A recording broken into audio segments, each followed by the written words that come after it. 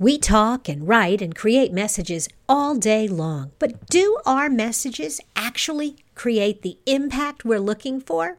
That was the topic of the conversation I had with Patrick Donadio as he discussed a 6-step process for communicating with impact.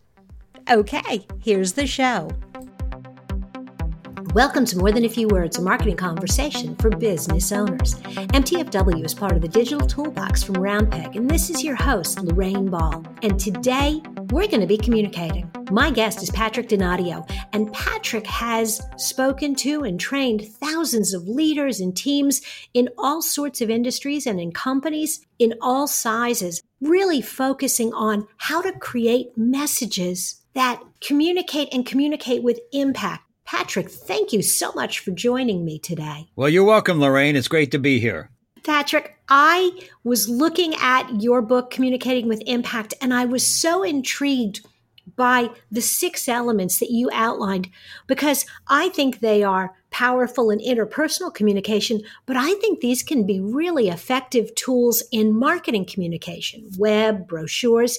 And I wonder if you'd explain to my listeners a little bit about the 6 elements that you need to communicate with impact. Well, you know, Lorraine, the biggest thing about communicating is a lot of people think it's a soft skill. And so we just think, I'll just start typing or writing or talking. And I like to help people think more strategic. So I've kind of created the process.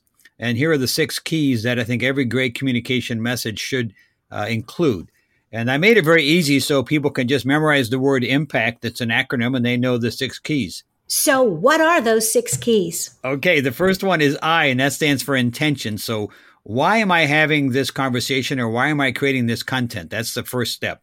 The M is the message and the method. So you want to create some content. So you want to know what's my intention and what can I write or say to help achieve the intention? And then what's the right method? Because it doesn't always work to just, have a brochure or a website or a phone call or a face-to-face. So you want to pick the right method and the message. Then once you've got those 2 pieces, you want to think about the P step, and that's the person. So how do you personalize the message based on who the receiver is going to be? So that's the IMP, the first half of the process. It's all about planning the content. The second half is about how do you now plan the reception or delivery. So the A is for activate. So how do you bring this message to life? How do you engage people in this interaction or communication? And how do you stay engaged? If it's an interpersonal conversation, how do you be a good listener? The C is clarify. How do you make sure the message you sent is the exact same message they've received? And then the T, the final step in the process, is how do you transform this communication into the intention you set? So if you're home right now kind of listening, you can kind of imagine a circle. We start at the top with intention, we come all the way around and we get to the end and it's transformed back to the intention. So that's the 6 keys in the process. Pretty easy to remember, sometimes not as easy to implement. Absolutely. Let's start with the first one. Let's start with intention. As I'm thinking about creating marketing material, what kind of things should I be focusing on to make sure I get really clear in my intention? Well, the first thing about the intention is it's the easiest step to miss. So many people want to just dive in and start creating content for marketing. So you want to make sure you ask yourself this question, why am I creating this content? What's the whole point or purpose of me, creating this message? And that's the simple first step. And I find so many people don't spend 30 seconds and ask that why question. Do you think for a lot of these marketing communications, that intention is sort of tied together with thinking about a way to measure the results and the effectiveness of your communication on the back end? Sure, it could be if that's your intention. If your intention, for example, is to create a landing page on your website to get people to stay there for 40 seconds or 20 seconds, then now, okay, perfect. Let me start creating content. That's my intention. So the intention could be specific in terms of numbers. It could be something as simple as I'm going to have lunch with this person. And my whole intention is just to get to know them and build a relationship. That's it. If they want to buy from me, great, but that's not my intention. My intention is just to get to know them. And because if you kiss on the first date, you may not end up getting the business. I see people making mistakes on both sides. They go into a sales conversation. They're hoping that it will become an actual sales transaction, but they haven't really figured out how to translate that intention into words and phrases and ideas that actually convey to the other person that that's the intention. And I'm guessing that's where the message comes in? Exactly. So if it's a first meeting, you'd have a different message than if it's your third meeting and now they're ready to buy. So again, first step is the intention. What's the why? And in the book, I actually have a strategic formula you can use to create a kind of what I call a laser focused intention. But once you have the intention, then you think, okay, now what do I want to say or write that's going to help me move people closer to that? So I call it intent before content. I love that. Intent before content. Absolutely. So the P is one that we spend a lot of time talking about here on the podcast on More Than a Few Words. So we're not going to spend as much time there because I think that's really just about clarifying your target audience and who the message is for. So I really would love to jump to activate. Yes. And this is so critical today because, people are so impatient, and it doesn't matter if you're writing content for the website or if you're, having a conversation, people want to get right to the point. So you have to really keep people engaged and activate them. I have a little rule of thumb, and I think you should keep people engaged every 3 to 5 minutes. You want them physically, mentally, and emotionally connected with you. So how do you do that? How do you make sure that every few minutes they're active, they're actually engaged? What kind of things should we be thinking about doing? Well, use a lot of different types of content. For example, on your website, do you have, testimonials? Do you have stories? Do you share data or content? Do you have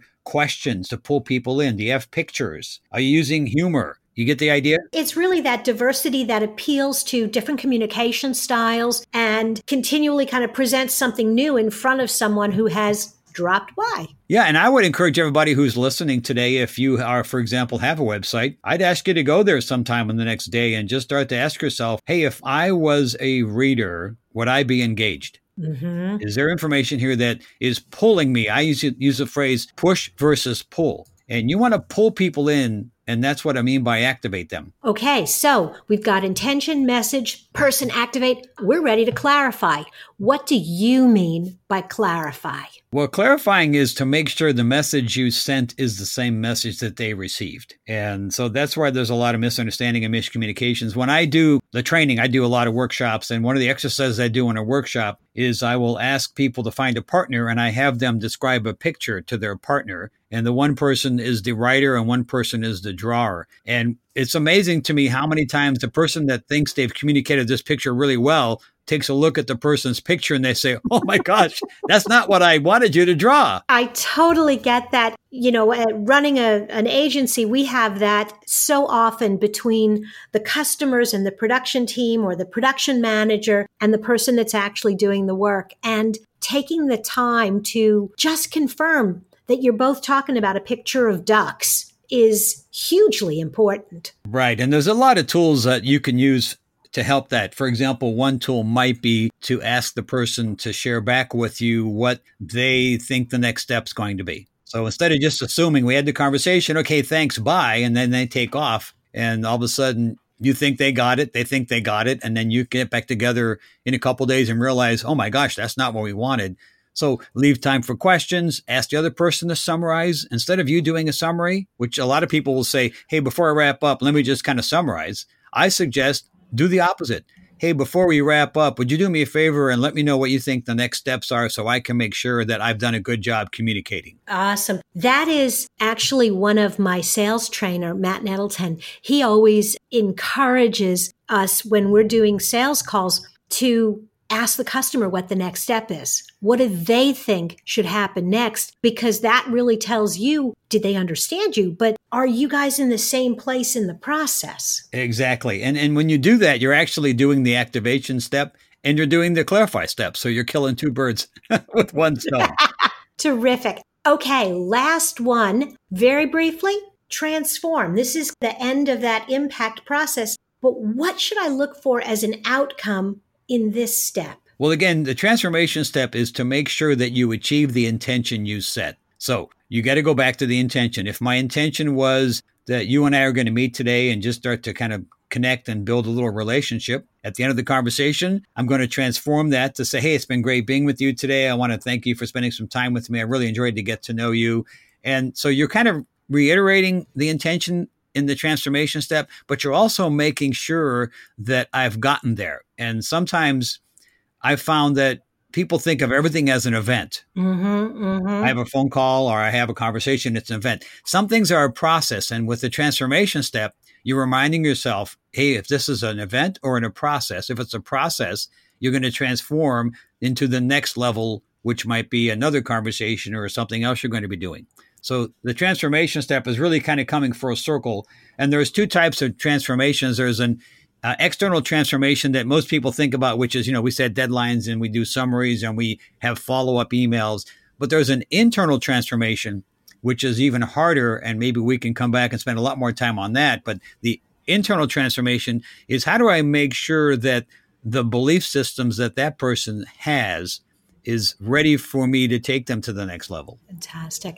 Patrick, this is so awesome. The time always flies so quickly when I do these, and I really appreciate how much information you were able to drop into a very brief conversation. Clearly, you came into this with a very specific intention. I want to give your listeners as much value as possible. Absolutely. Thank you so much. This is great. And I am going to encourage everyone who's listening. If you were intrigued by Patrick's ideas on communicating with impact, you definitely want to head over to his website. And it is Patrick Donadio. And that's Patrick, DONADIO.com. And check out the Impact book. I think that there's a lot more to this process than we could possibly cover in a 10-minute conversation, and I hope you'll take advantage of it. Well, Lorraine, I was going to just say that if people are interested, since they listen to the podcast, if they can go on Amazon or they can come to my website. If they come to my website and they put in the code promo5, they can save $5 on the book, if you feel that would be a nice value to your listeners. Absolutely. We'll make sure that information's on the page as well. Thank you. If you have enjoyed today's conversation, if you'd like to learn more about marketing and other business strategies, be sure to check out our blog at roundpeg.biz. Listen to another episode here at More Than a Few Words. Leave a review, share with a friend, and come back next week. This has been another episode of More Than a Few Words. Thanks for listening.